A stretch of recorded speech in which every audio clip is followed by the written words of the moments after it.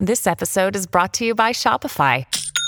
Forget the frustration of picking commerce platforms when you switch your business to Shopify, the global commerce platform that supercharges your selling wherever you sell. With Shopify, you'll harness the same intuitive features, trusted apps, and powerful analytics used by the world's leading brands. Sign up today for your $1 per month trial period at shopify.com/tech, all lowercase. That's shopify.com/tech.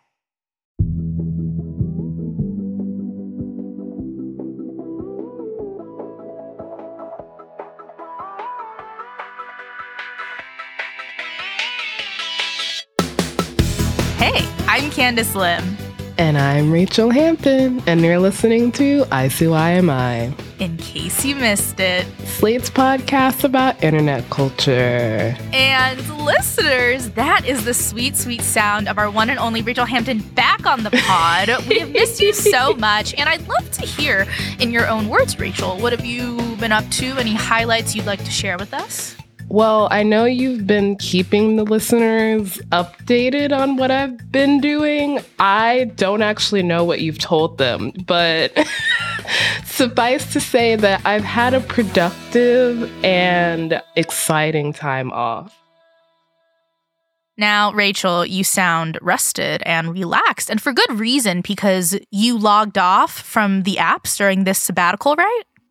For the last month of it. So December, I was on the apps because, I'm going to be honest, I was at home for 2 weeks, and God knows I cannot spend 2 weeks in the suburbs of Texas without access to social media. But once I got back to New York, I was like, what if I quit social media for the first time since I was 12 years old? What would happen to my brain? And so I tried it. And I got to say, maybe I should get a new job because it was so nice. I know. She got a social media lobotomy. Basically. And the thing is, I think this is great because, you know, with your skin clear, head empty, I think I'm going to catch you up on some of the things that have happened online while you were gone because, you know, I saw these and I immediately was just like, I have to know what Rachel thinks. So are you ready? I'm a little nervous. Be nervous. Be nervous. Okay, hit me. On January 29th, Elmo of Sesame Street fame tweeted this very simple question. Elmo is just checking in. How is everybody doing? And I don't know if the words checking in has become like a Pavlovian response for people to treat their friends like their therapist, but people started trauma dumping on Elmo. Let me read some of the responses, all right? From @Contrarian Guild. Every morning, I cannot wait to go back to sleep. Every Monday, I cannot wait for Friday to come. Every single day and every single week for my life. Next, from 7-Eleven Truther. Wife left me. Daughters don't respect me. My job is a joke. Any more questions, Elmo? Jesus, man. And I'm going to end on a banger. T-Pain, that's right, who lives in a mansion from Wisconsin. He said, I'm just looking for somebody to talk to and show me some love if you know what I mean. So, Rachel, what is your reaction to people trauma dumping on Elmo? I'm really stuck on what seems to be T-Pain propositioning Elmo. Oh! He wanted that Elmussy. Oh! Oh! Oh! You think he wanted Elmo? I mean, so we're thinking T-Pain is like, I'd like to cuff it this season. Yes? That's what it sounds like. Someone to hold? No one says that platonically anymore. Right. And the thing is, like, this kept snowballing into Elmo and his dad going on the Today Show. Larry David strangled Elmo on the Today Show, and he literally said, somebody had to do it. Not true. And I guess the silver lining here is, like, maybe it's good that adults feel like they can still be honest with Elmo, and let's just hope that they're just as honest to their therapists. All right, here's the next one. On January 3rd, Christopher Nolan, who was nominated this year for directing Oppenheimer, said he was taking a Peloton class when the instructor had something to say about another movie he directed, Tenet. And I would like to play you a clip from that class. This song is from the soundtrack of a movie called Tenet. Anybody see this shit? Did anybody see this besides me? Because I need a manual. Someone's got to explain this. Yeah, I'm not kidding. What the fuck was going on in that movie? Do you understand? Seriously, you need to be a neuroscientist to understand. And that's 2.5 hours of my life that I want back. So let me add some stuff here. Firstly, the song they're playing is from the Tenet soundtrack. And the instructor explained that this class was actually filmed in 2020 when Tenet came out. She said, you know, it was a dark time. She had just watched Tenet the night before, but she does love Oppenheimer and she saw it twice. Now, Nolan has said that he still has love for Peloton, but he might skip classes for a while, which is really sad because now his Peloton bike is like a reminder that he not only skipped today, but that he also got roasted on it. And so, Rachel, do you think the Peloton instructor was out of pocket? Should Nolan jump back on the bike? Should classes maybe have a Christopher Nolan slander trigger warning for the Interstellar boys? These are all really good questions. This is also probably the funniest thing I've seen happen recently, that Christopher Nolan got roasted in the middle of his exercise routine. Yeah. A very vulnerable moment for most of us when we're working out. We're feeling our walls are down, we're sweaty, and then to hear someone say, "Did anyone see this shit?" is so funny. I love it. I mean, listen, we all know Christopher Nolan does not make his movies easily comprehensible. He has told us that himself. So if a Peloton instructor does not understand Tenet, which, let's be real here, most of us didn't, then your movie is doing what you wanted to do, Christopher Nolan. Yeah. And to be fair, like, I don't know who was more to blame here because Cody Rigsby, for example, he gets famous for doing this in his Peloton classes where he'll, like, play Britney, defend Britney, play a different song, and then go off about something else in culture. And, like, we all think it's funny, but when a woman does it to Christopher Nolan, it's a problem. Exactly. Okay. And here's the last one, Rachel. Oh, okay. On January 31st, Demi Lovato was performing a few of her songs at a charity concert, and toward the end, she performed her 2013 song, Heart Attack. One small thing, this concert was a benefit for heart disease. Yep. It was for the American Heart Association's Go Red for Women Red Dress Collection concert. First off, too long of a name. Now, the Hollywood Reporter has said that Demi chose to perform the song because she herself suffered a heart attack following her overdose in 2018. And this was her, like, reclaiming the song. And she told the audience that in a little intro. They also reported that the AHA signed off on it. And so, I don't know. What's your take on this, Rachel? I mean, you heard me gasp. Yeah. You heard the sharp intake of breath. But now that I have heard that this has been approved, I'm down for it. I mean, I love a moment of reclaiming, and Demi deserves the world, so she's been through a lot. I like it. I'm here for it. Picasso. Yeah. All right. Well, Rachel, those are 3 moments that I loved from the internet in January, and I pretty much aligned with you on all of these, which proves that sometimes hot takes aren't that hot after all.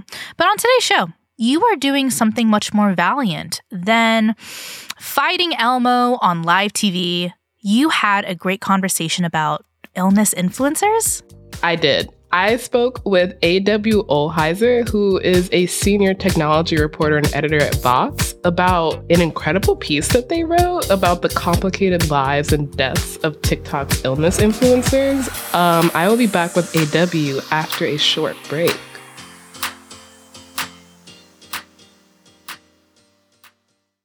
Hey there. If you love our podcast, then maybe you should consider subscribing to Slate Plus. With Slate Plus, there are no ads on any Slate podcasts. And Slate Plus helps keep this podcast going because this show would not be possible without your support. With Slate Plus, you'll get bonus segments and episodes for shows like Slate Money, Slow Burn, Amicus. You'll also never hit a paywall on the Slate website, meaning you get access to every article and every advice column. Just visit slate.com/ICYMI plus to sign up. That's slate.com/ICYMI plus.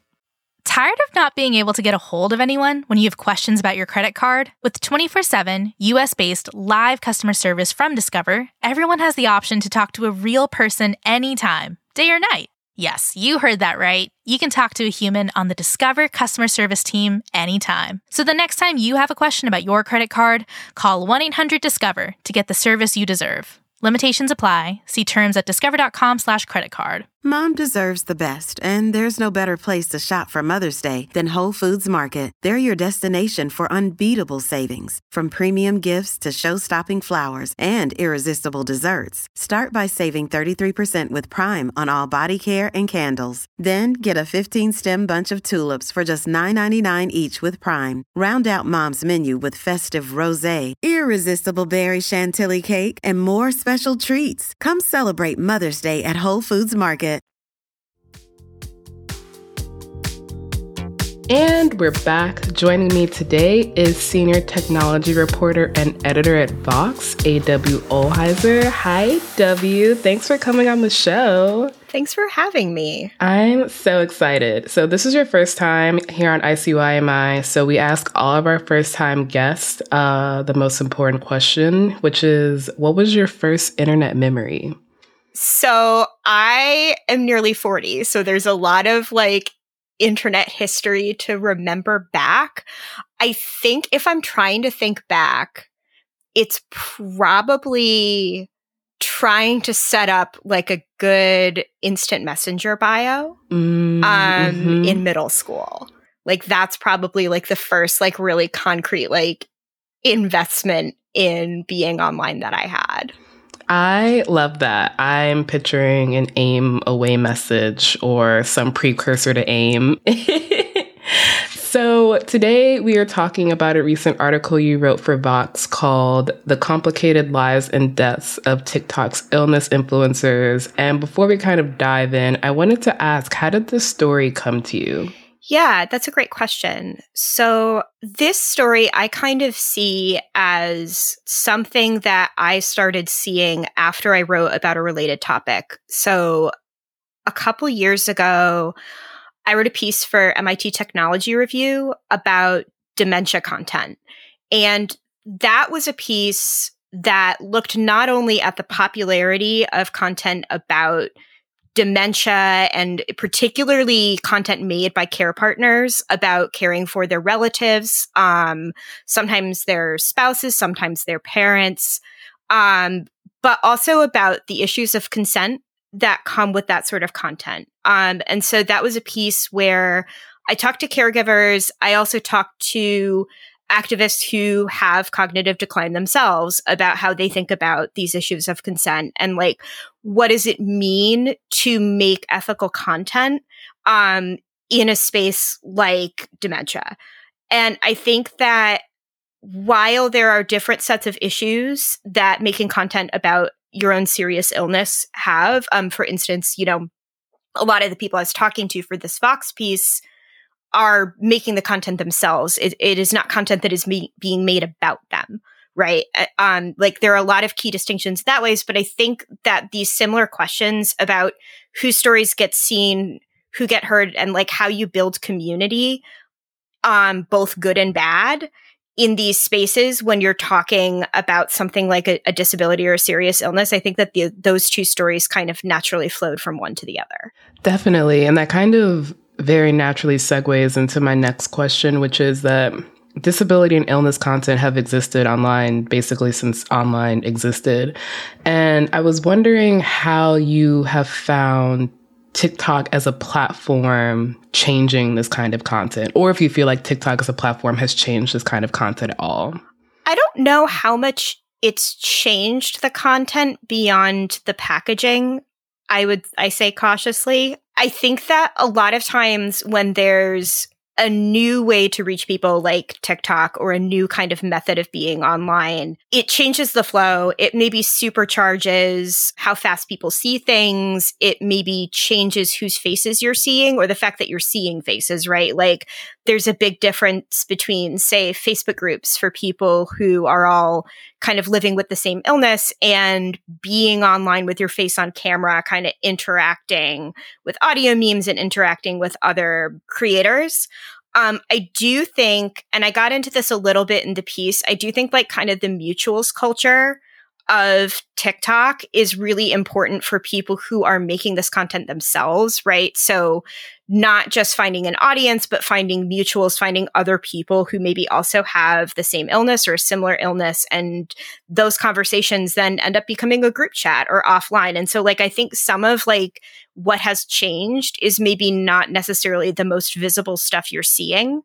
I do also think though that TikTok has become a place, generally speaking, that is really open to misinformation about health in a way that, again, it's not different than it has been before. It's just incentivizing different things. There's new algorithms that are recommending new things to people. There's new ways of interacting that are sort of feeding into these same things that have been on the internet forever. I like what you said about kind of turbocharging, because I feel like that's definitely what it's done to the conversation around consent in terms of caregivers and the people they're taking care of, and conversations around how much is actually kind of ethical to post.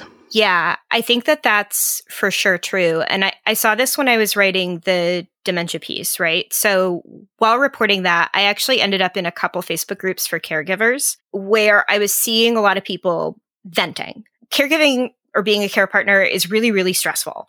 It's also really stressful when you're doing it for somebody who is your family member or somebody you're incredibly close to. The way that people would vent in that group, and I got into this a little in the piece, I don't think that there's a version where you could put that on TikTok and see it and not feel horrified by it, right? And so, like, I think the way that TikTok incentivizes putting the people you're talking about on camera and sort of showing this, I think does change how people see each other talking about some of these things in good and bad ways, right? Like, that doesn't mean that there weren't people on TikTok filming people who were having a really hard time and posting it in order to get views out of like shocking content, right? Or doing things that just felt like really undignified for the person who was being filmed, right? Like that, one of the reasons I wrote the piece is because I saw that all the time. And like the few creators who were on TikTok who have dementia face harassment for not acting like people think they should act as, and again, this kind of relates to what I wrote for Vox, like as a sick person, like performing the illness in a way that an audience that maybe doesn't have it themselves expects to see it performed, right? And so like the spotlight that it puts on it maybe de-incentivizes some things that somebody might vent in text, but when somebody does like cross that ethical line, it's done in a way where that person's literally on camera. The offenses feel worse, but it also de-incentivizes sort of casually venting in some ways. Yeah, that makes a lot of sense. So kind of going back to your Vox piece, you begin it with Madison Beloy, who posts under the handle @FruitSnackMaddie, where she has about 300,000 followers. But as you wrote, quote, the real views, the brand deal views, came after her stage 4 cancer diagnosis earlier this year. With 7 million views, her breakout video was a get ready with me for the day she got her head tattoo, a depiction of the sun, which we are going to play a little bit of right now. Come with me to get my head tattooed. Plot twist, I have stage 4 cancer. Whenever I first got diagnosed with cancer back in February, my first thought was like, fuck, I have stage 4 cancer. But my second thought was, I'm gonna get a sick head tattoo out of this. And today's the day. The tattoo is indeed sick as fuck. It is a sun tattoo. And so before we kind of dissect this video, I wanted to ask, when did you come across Beloy for the first time? And how would you kind of describe her page to someone who's never encountered it before? I think I started seeing her videos this summer. I actually, kind of in a roundabout way, like one would expect that I've been writing about this for a while, so it would have come through like the content I see from illness and disability TikTok spaces, but it was actually through Dungeons and Dragons, because she did this video that got kind of popular called Roll for Chemo, which was a parody of another account that does Roll for Sandwich, where he rolls D&D dice to build his sandwich for lunch every day. You know, the video caught my eye, one, because it was good content, but also because this is something I'm interested in as a journalist. So I pretty much immediately followed her after that. I would say her account in a lot of ways is like a typical day in the life type account, right? It's a lot of get ready with me's, a lot of videos about different aspects of kind of what she does. These sort of like pretty standard formats that would be familiar to anybody who watches TikTok in a lot of genres, I would suspect. But because she has cancer, there is this very visible difference to her content to some of the things that she is kind of riffing on or the formats that she's adapting. She has this really kind of optimistic tone, I would say, throughout her videos. Even the ones, you mentioned one in your piece where she kind of breaks down, but she always ends her videos on kind of a light note. And I was wondering if you felt that that was kind of a product of the platform she's posting on, or if you felt through your conversations with her, that's kind of just her disposition. I think it's a bit both and. Like, she's like that when you talk to her, right? Like, sometimes when you interview somebody, their online persona is really different from how they just come across in a conversation. She does not. Like, I think two things are simultaneously true. One is that she knows exactly what she's doing on TikTok. She is really good at it and knows how to present herself and knows how to choose what to present herself.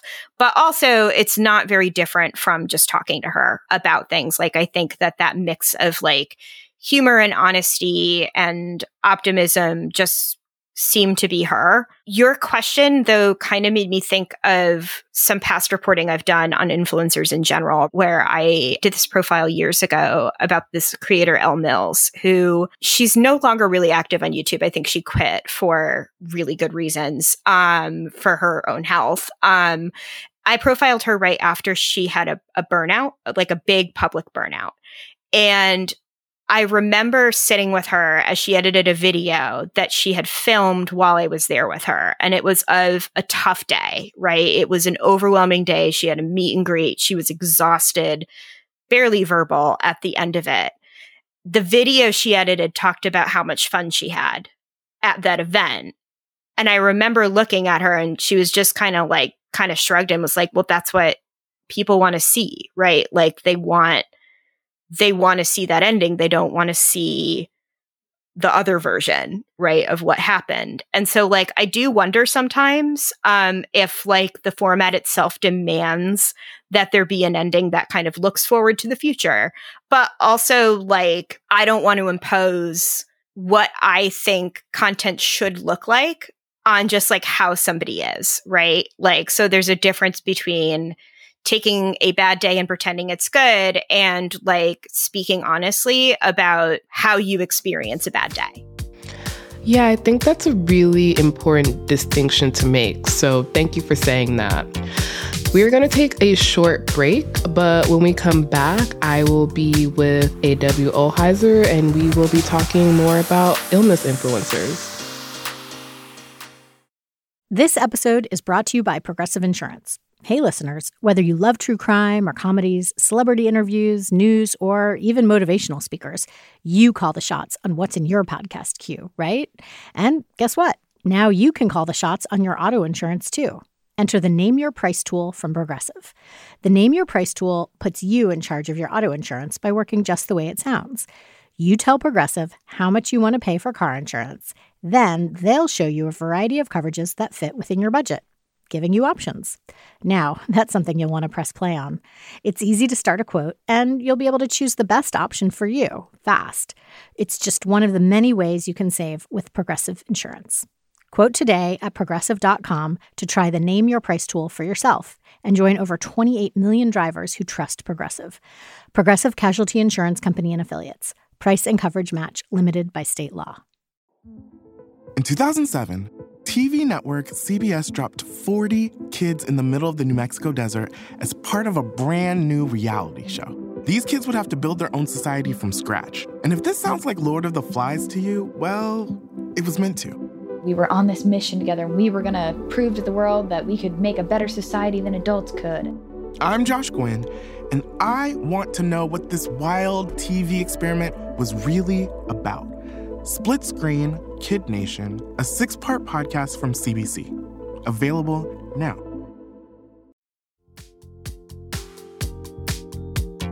And we're back.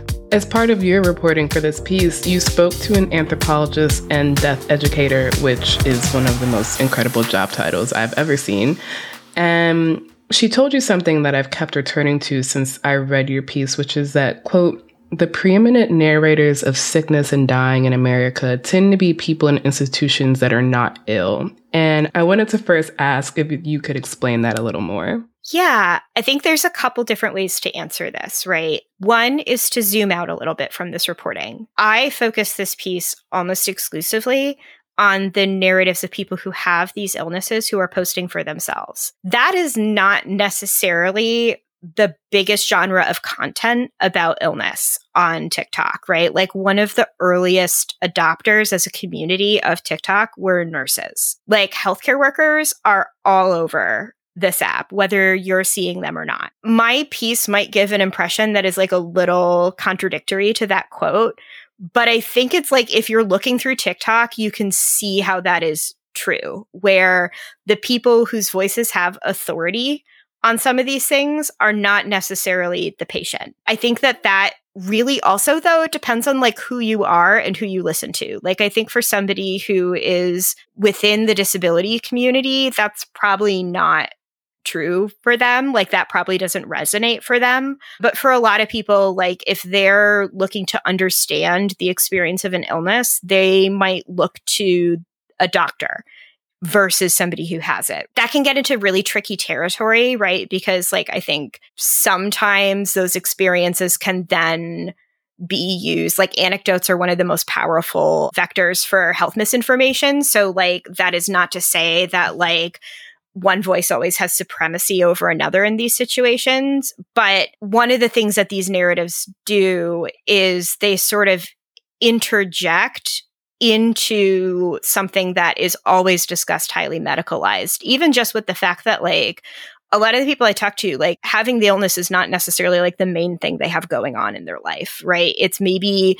the main thing that attracts people to their content, but it's not like necessarily who they are. Maybe it's part of who they are, right? And I think that is like one of the things that is really difficult to get through anything other than these first-person experiences. And as you're kind of saying, at first glance, it seems like these influencers really buck that kind of historical trend of the primary vectors of illness information coming from people who aren't actually ill. You wrote, quote, if anything can be content, then maybe turning illness into social media posts flattens it within TikTok's meme culture, rendering it just like anything else.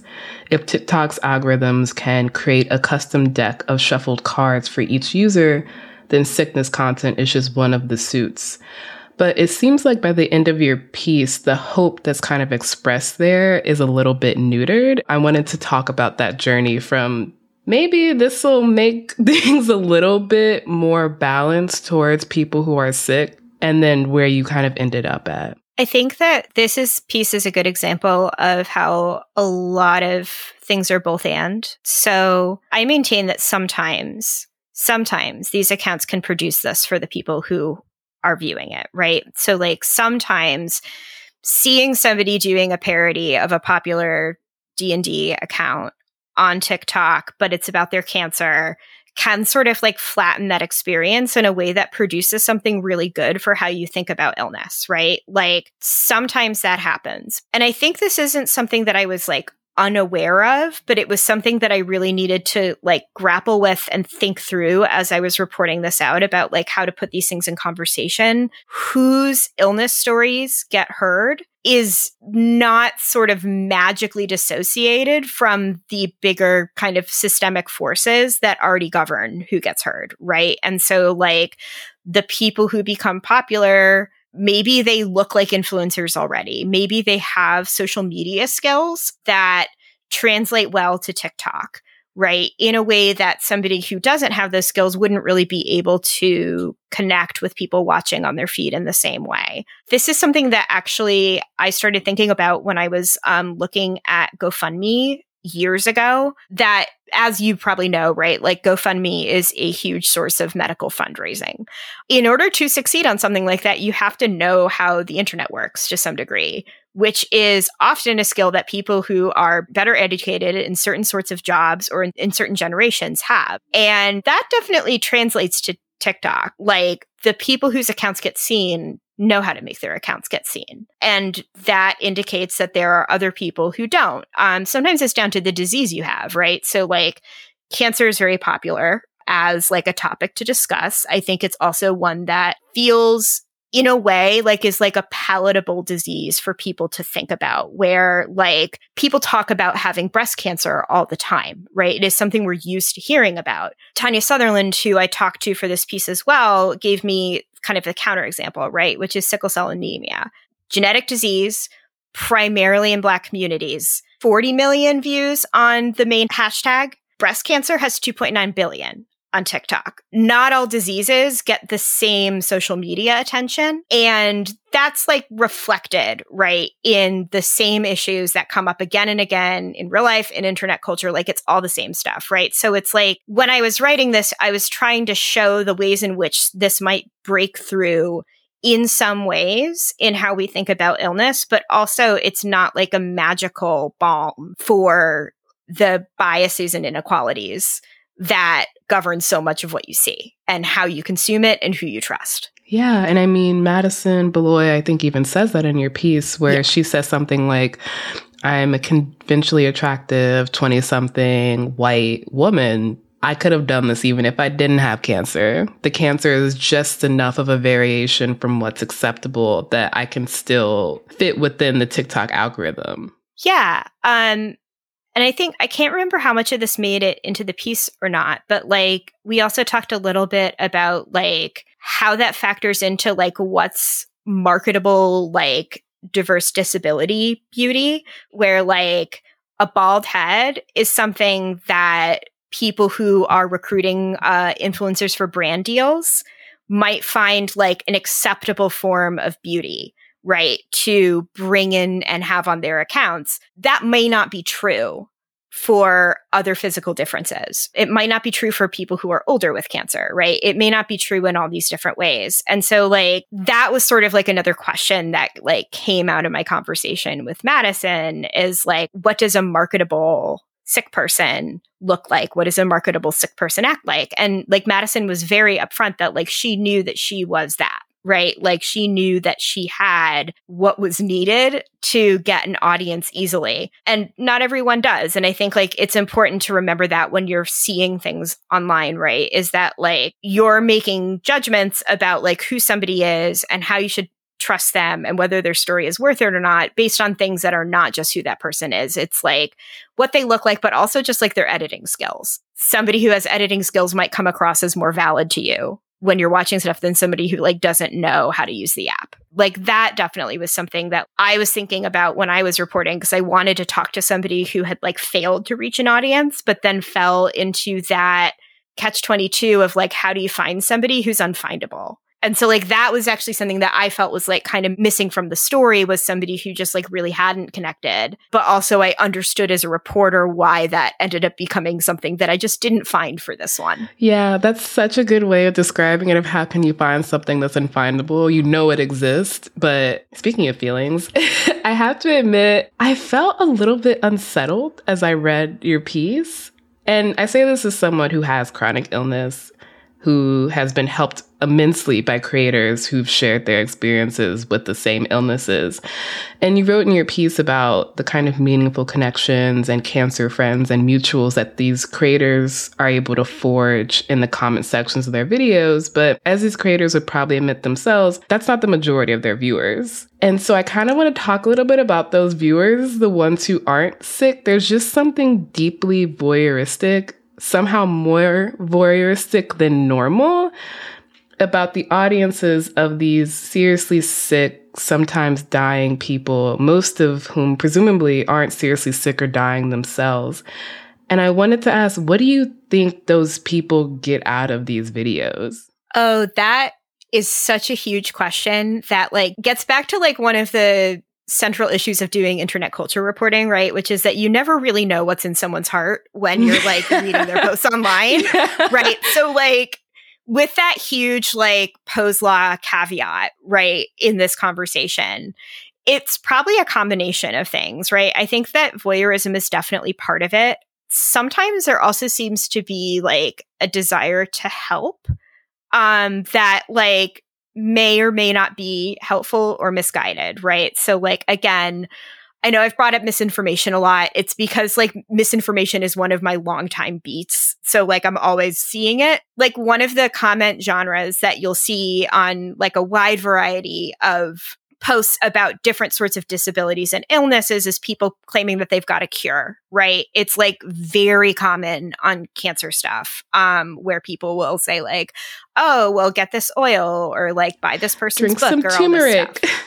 Yeah. And so like you'll see comments on people's videos about like bad news that they got from their doctors where they're like, oh, well, I knew somebody with a completely different cancer who like, you know, quote, cured it using this like green smoothie method or whatever.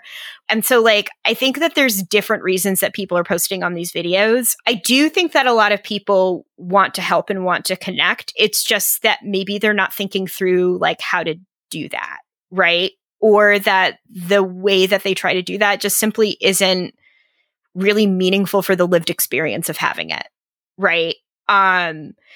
And so, yeah, I think it can be a lot of things. I don't think that everyone who's watching it who doesn't have that disability is necessarily doing it for bad reasons. I think that's probably a minority. I also think that like one of the things that this piece is about, which is sort of lack of understanding about how to talk about some of this stuff and like be in the space with illness and disability, is reflected in the comments of people just like not knowing how to act there. Right. And so like I think some of it's just that. Yeah, it's kind of giving good intentions, but also road to hell paved with good intentions. Yeah, like, you know, when I write about bogus cancer cures and all that stuff, like most of the people who are trying these things or sharing this stuff, if they're not like making money off of it, it's just like a normal person who's come across it. They think they're helping. They're not doing it to be a bad person or to hurt people. They're doing it because they think that it's something they can do to help. Right. And so like, I think that doesn't excuse behavior, but I think when you're trying to like understand something like that, it's always important to keep that in mind. Right. Is that this person thinks they're helping. Mm-hmm. And then my last question that I have is, as you mentioned, most of the creators you spoke to have GoFundMe campaigns to help pay for their treatment, which I have to say makes all of this feel a little bit darker, not least because most, if not all of the people you spoke to are American. How do you think this style of content would change if the United States had government-funded healthcare? Do you even think it would still exist? That's a great question. Based on the conversations I have, I do think it would exist. I just think that conversations about money and GoFundMes maybe wouldn't be like something that you expect to find every time. Unless I'm recalling incorrectly, which I don't think I am, none of the people I spoke to said that they got on TikTok to promote their GoFundMe. I'm sure that there are people who have, like I've definitely seen accounts where people have created the account with kind of this like emergency urgency of like, please help in this situation or this situation. I think that you're getting at something really important, which is the way that the healthcare system works in the US is in the background of every single one of these videos. Even just from like the routine discussion of paperwork or like insurance stuff, like all of that is stuff that you simply wouldn't see if the healthcare system were different or better. But I think that like the incentive to share at its best genuinely comes from like wanting to be in community with other people. And like I would hope that that wouldn't go away because it seems like it's sort of the one kind of bright light about what's going on here is like the genuine connection among everything else. I don't think that every creator would probably need to have a GoFundMe if their healthcare were affordable or paid for.